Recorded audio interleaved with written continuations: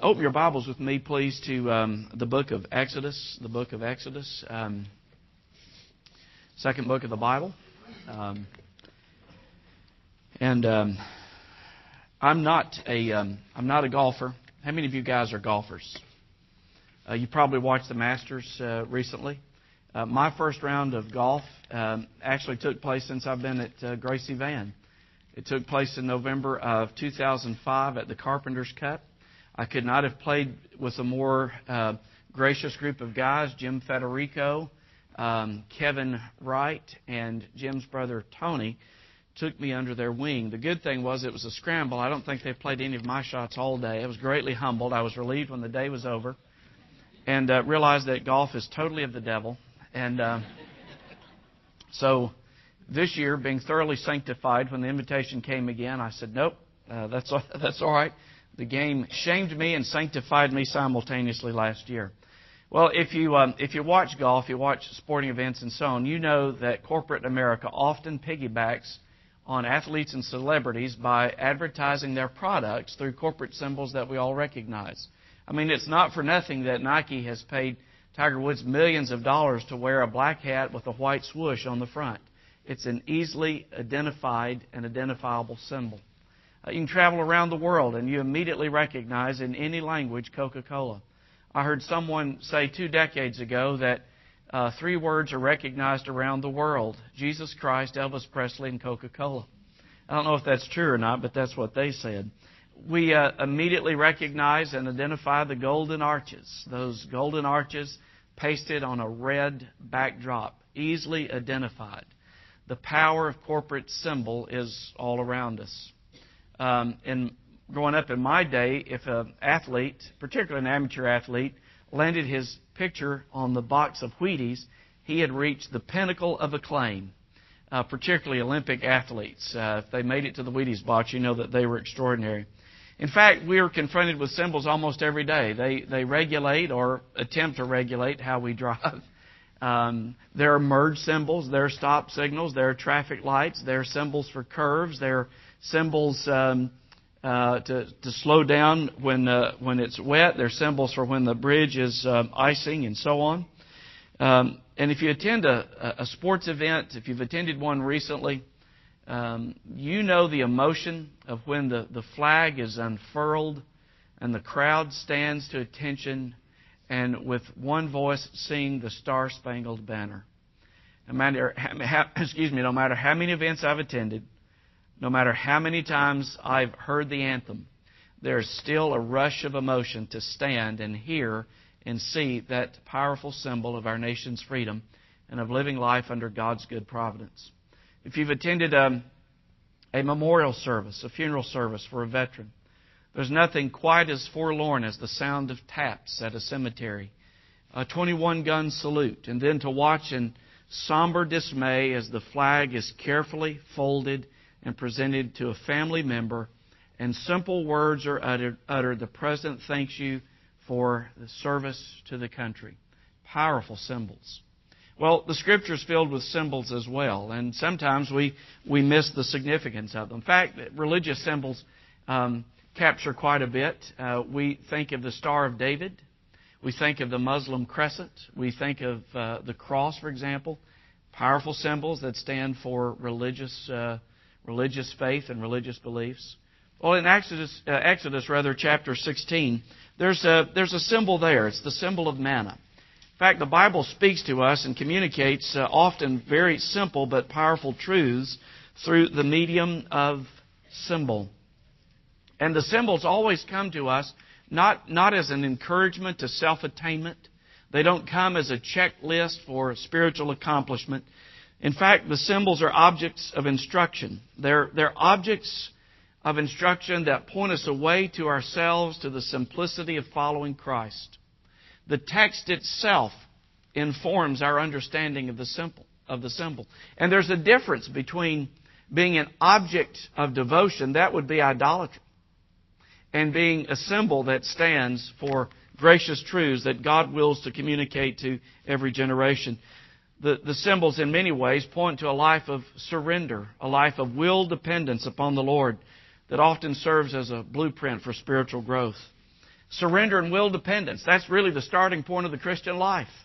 It's like the hymn, nothing in my hands I bring, simply to thy cross I cling.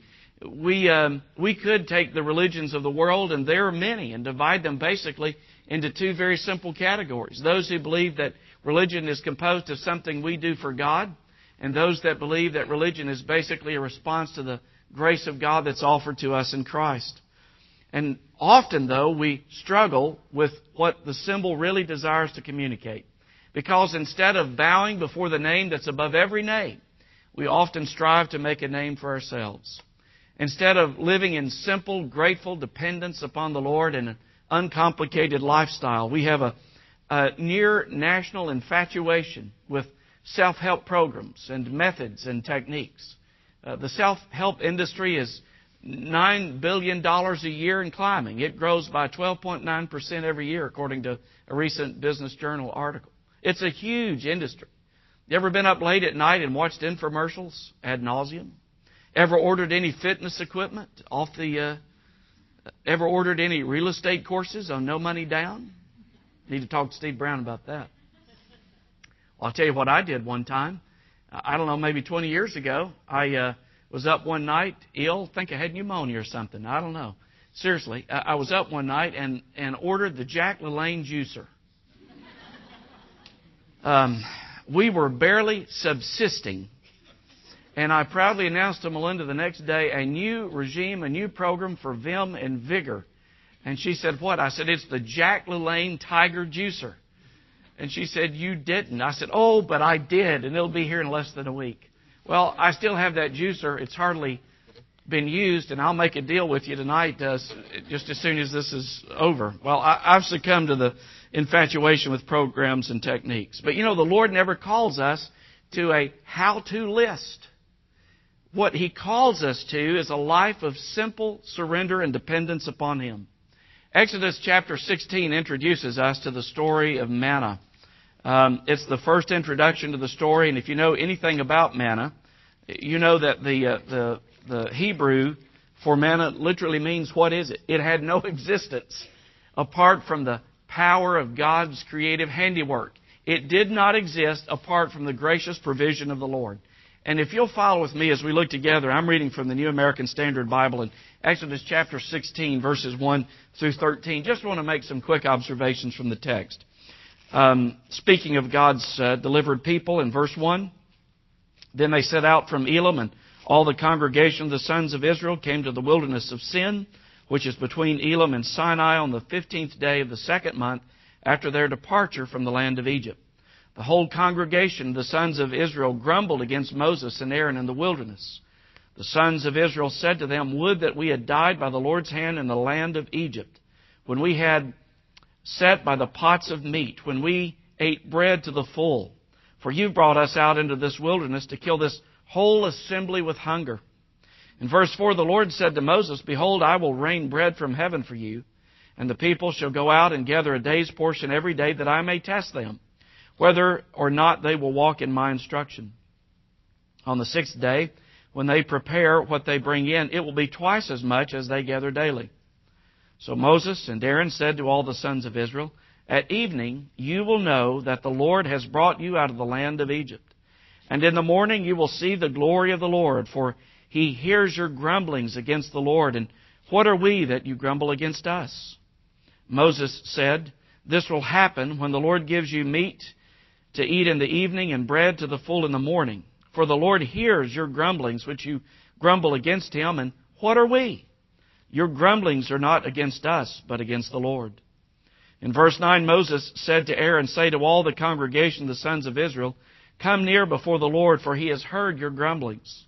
It came about as Aaron spoke to the whole congregation of the sons of Israel, that they looked toward the wilderness, and behold, the glory of the Lord appeared in the cloud.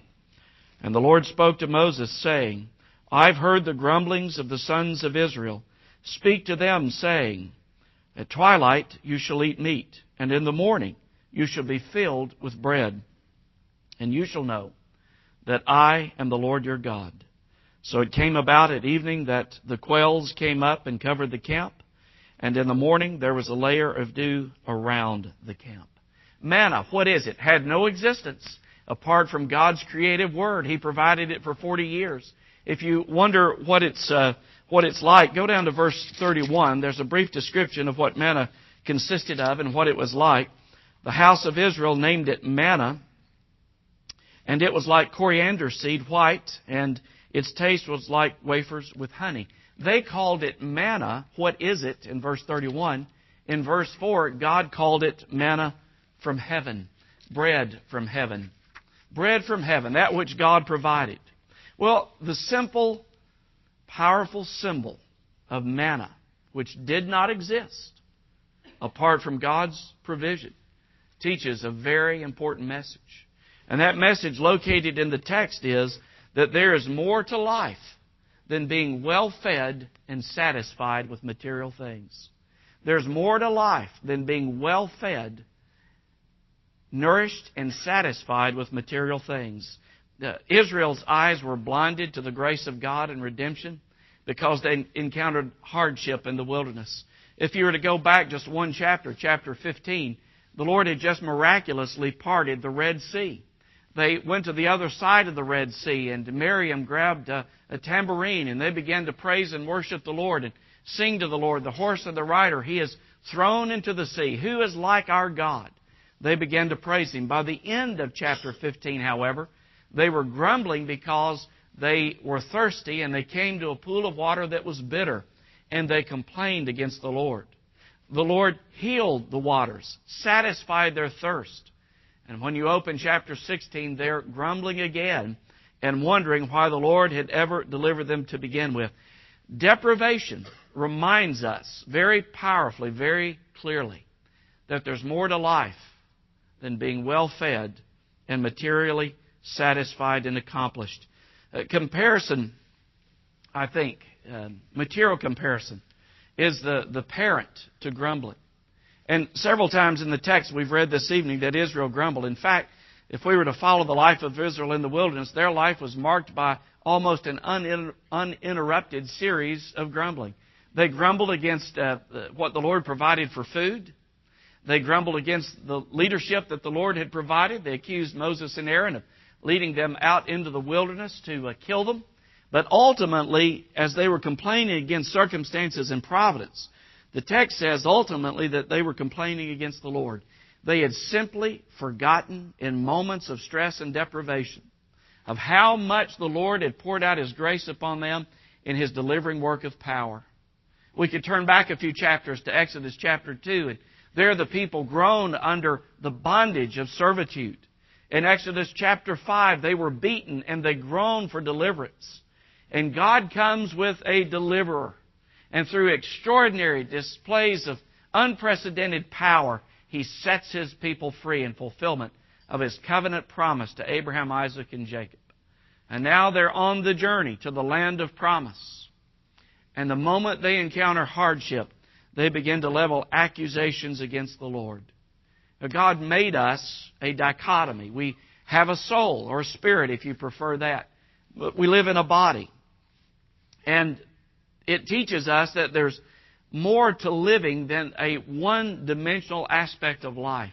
You can live but not have meaning and purpose. Our little dog, Xena, whom I affectionately refer to as Nuisance, lives but completely lacks meaning. I mean, we let her out in the morning, we let her out in the afternoon, we let her out at night, we feed her, we give her fresh water. On occasion, we even break down and bathe her. And she's a little peekapoo. I think there's more poo than peek there, but that's beside the point. She lives, but she does not lack meaning. And listen, when we pursue to the deprivation of our souls, to the deprivation of being nourished spiritually by God's grace in Christ, when we pursue the physical and material and make that the end all and the aim, we begin to live a dog's life. We live, but we lack meaning and purpose. It's the kind of thing that Solomon says over and over in the book of Ecclesiastes. You know what the theme word is in Ecclesiastes? Vanity. Chasing the wind. Emptiness. And he talks about how he had attempted to satisfy the longings of his heart through hedonistic pursuits, through pleasure, through buildings, through accumulation, through servants, through music, through planting vineyards. At the end of the day, he surveyed all that he'd given his life to, and he said, it's vanity, it's vanity, it's vanity. It's like chasing the wind. We're in danger of living a dog's life when we say to ourselves, like the rich farmer did in Luke chapter 12, eat, drink, and be merry. I've got a lot laid up for a long time. And the Lord says, you fool, does your life not consist in more than material possessions and material satisfaction? Satisfying the physical appetite while neglecting the soul's appetite, the soul's hunger for the Lord is a major issue in the Bible. Ecclesiastes, Proverbs, other books, the Psalmist. My life's verse is 1 Timothy 4. It's become my life's verse since I turned 50. It's 1 Timothy 4, verse 8. Bodily exercise profits little. But I tell you, when I get back on this Jack LaLanne juicer, though, it's going to be a different story altogether. That is, if someone doesn't offer a hefty sum for that baby tonight. And I suspect they won't. 1 Timothy 4:8 says, bodily exercise profits a little, but godliness is profitable to all things.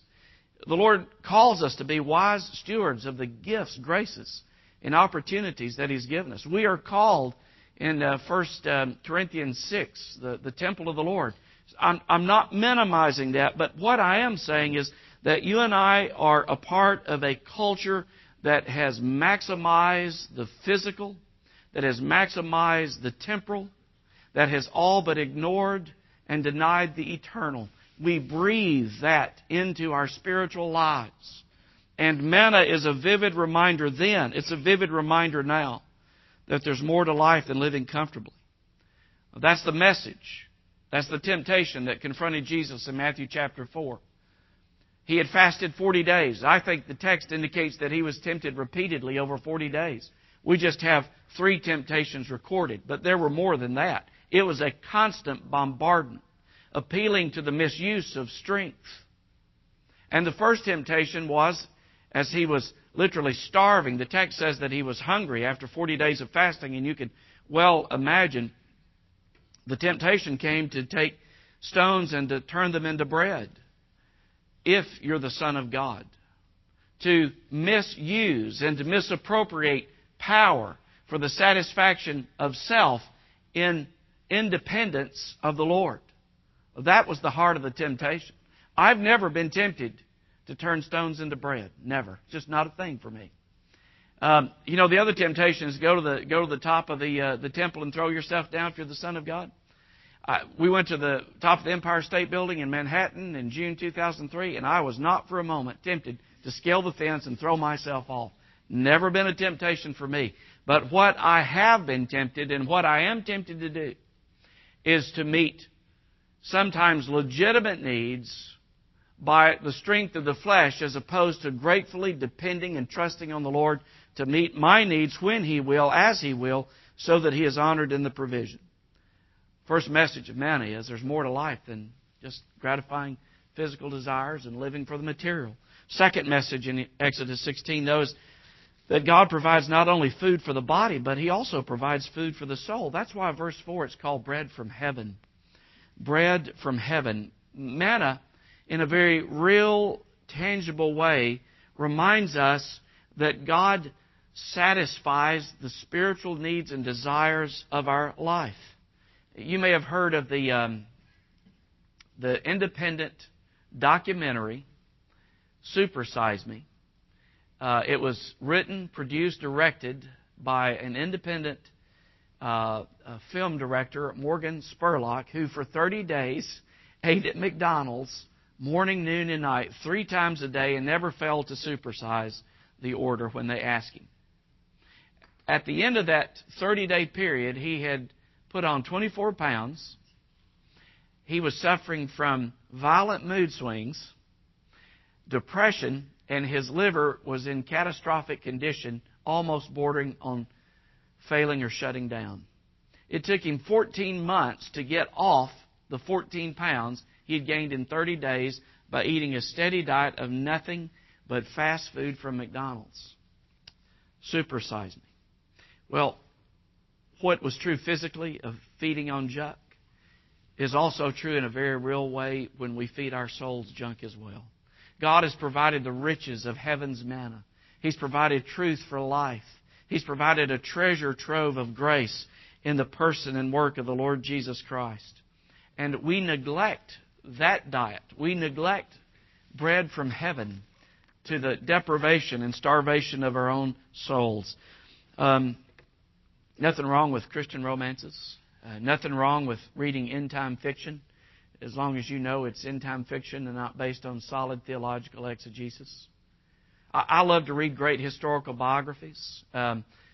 Billy Perry, you in here, Billy? Raise a hand if you're in here.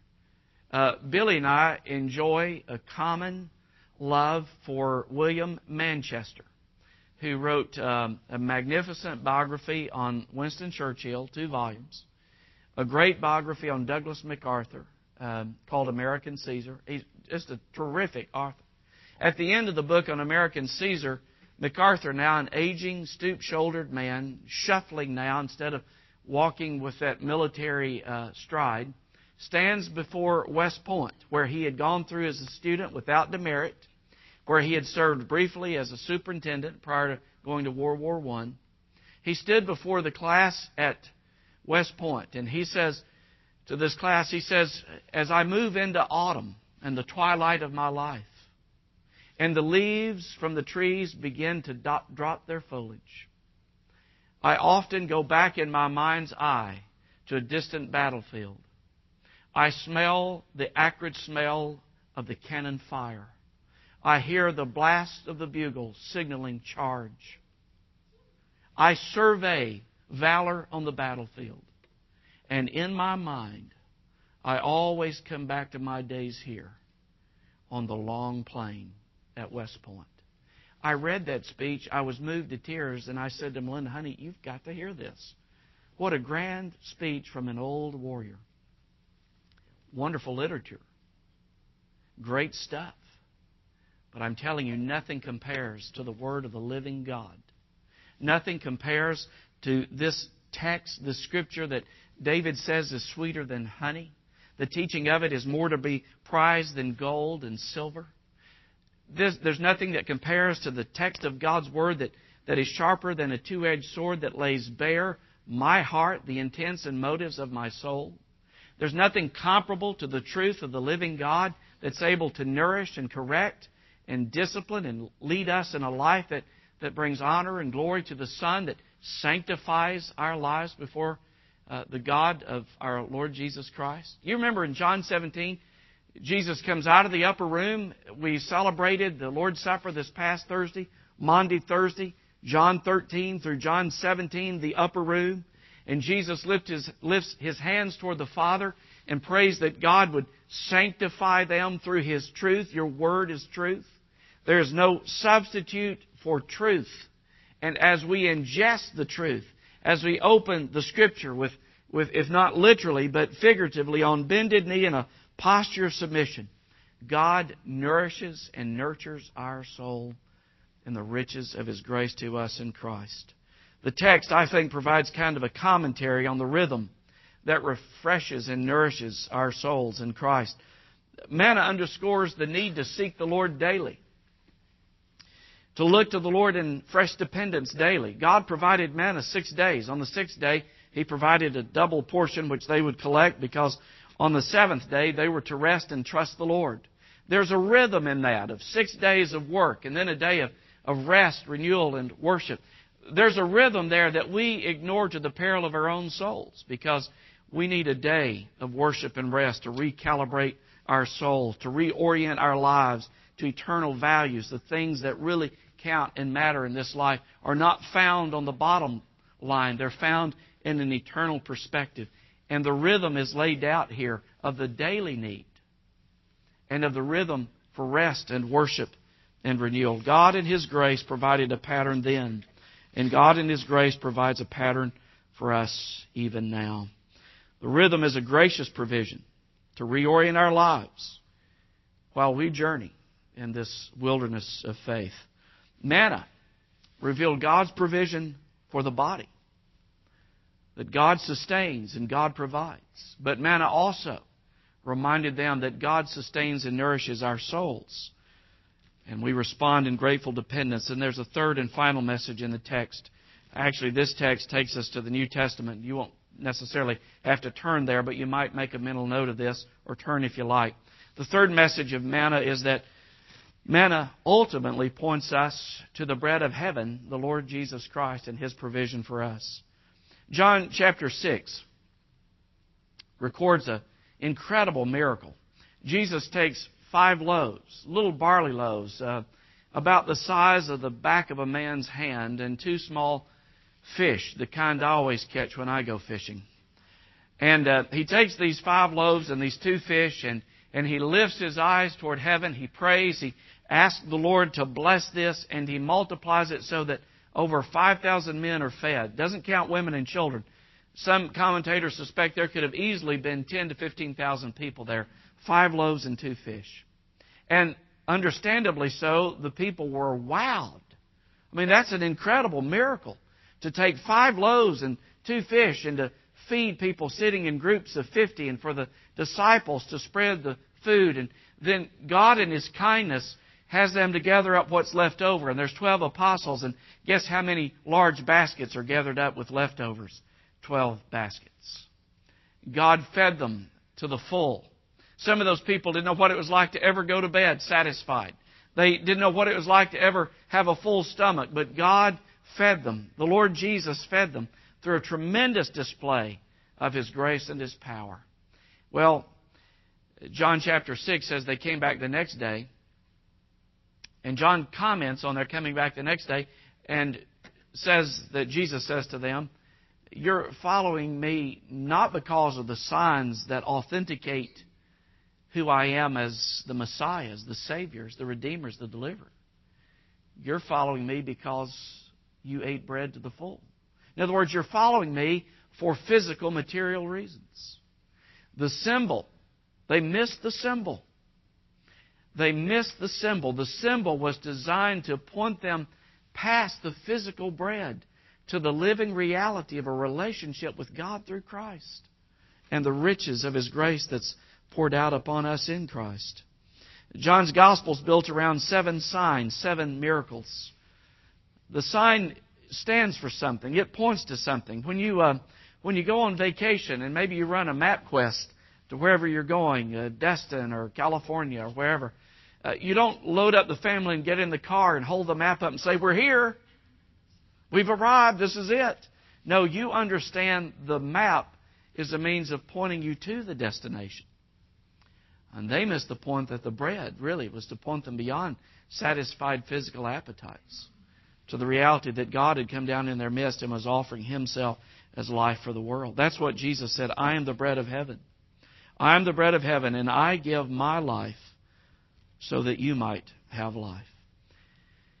Guys, every time we break bread, we are reminded, just in the simple act of bowing our heads and invoking the Lord's name over the provision, that God is the one who supplies our needs ultimately. He may use the second causes or the instruments and so on, but ultimately we know the Lord is the one who supplies. When we come to the Lord's table and the bread is broken and the cup is distributed, we're reminded that bread points us beyond material realities to an ultimate spiritual reality that's found only in Christ. That His body was broken so that ours would not be. That He was wounded for our transgressions. That He was bruised for our iniquities. That the chastisement of our peace was upon Him. That He was wounded for our transgressions. That the Lord laid on Him the iniquity of us all.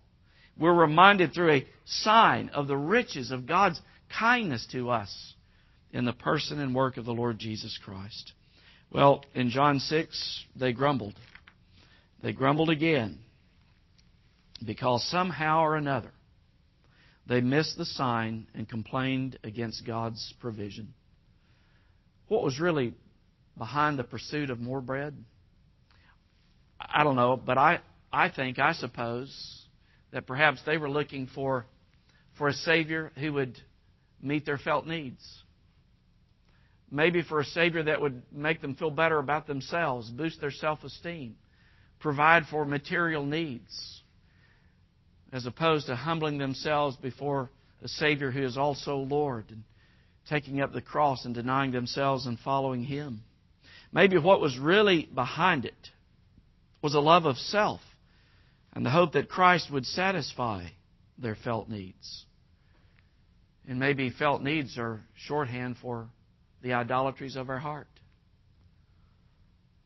The manna reminds us that God provides for our physical needs according to His provision and timing.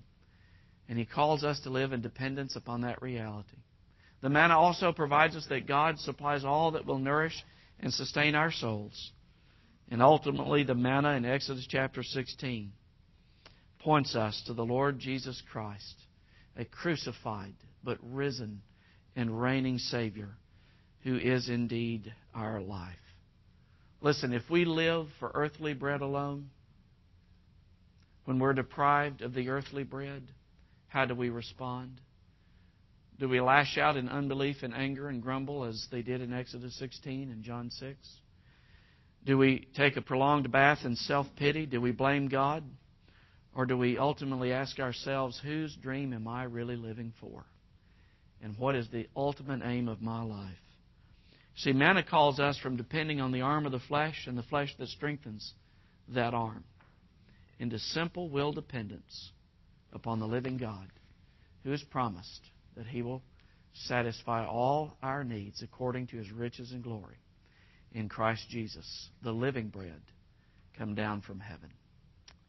Father, as we bow before You in closing tonight, we recognize that our hearts are prone to wonder, as the hymnist so clearly and vividly reminds us. We recognize that we confront a culture that would appeal to earthly, temporal, sensual values, to the deprivation of our own souls, and yet we pray for a grace that would constantly bring us back in grateful, humble dependence upon You. We thank You for the Lord Jesus Christ, for the fullness of salvation that You offer to us in Him. May You take the varied circumstances of our lives tonight and reveal in them more of Your grace, more of Your sufficiency. And in and through them, make us more like Your Son, our Savior, the Lord Jesus Christ, in whose name we pray. Amen.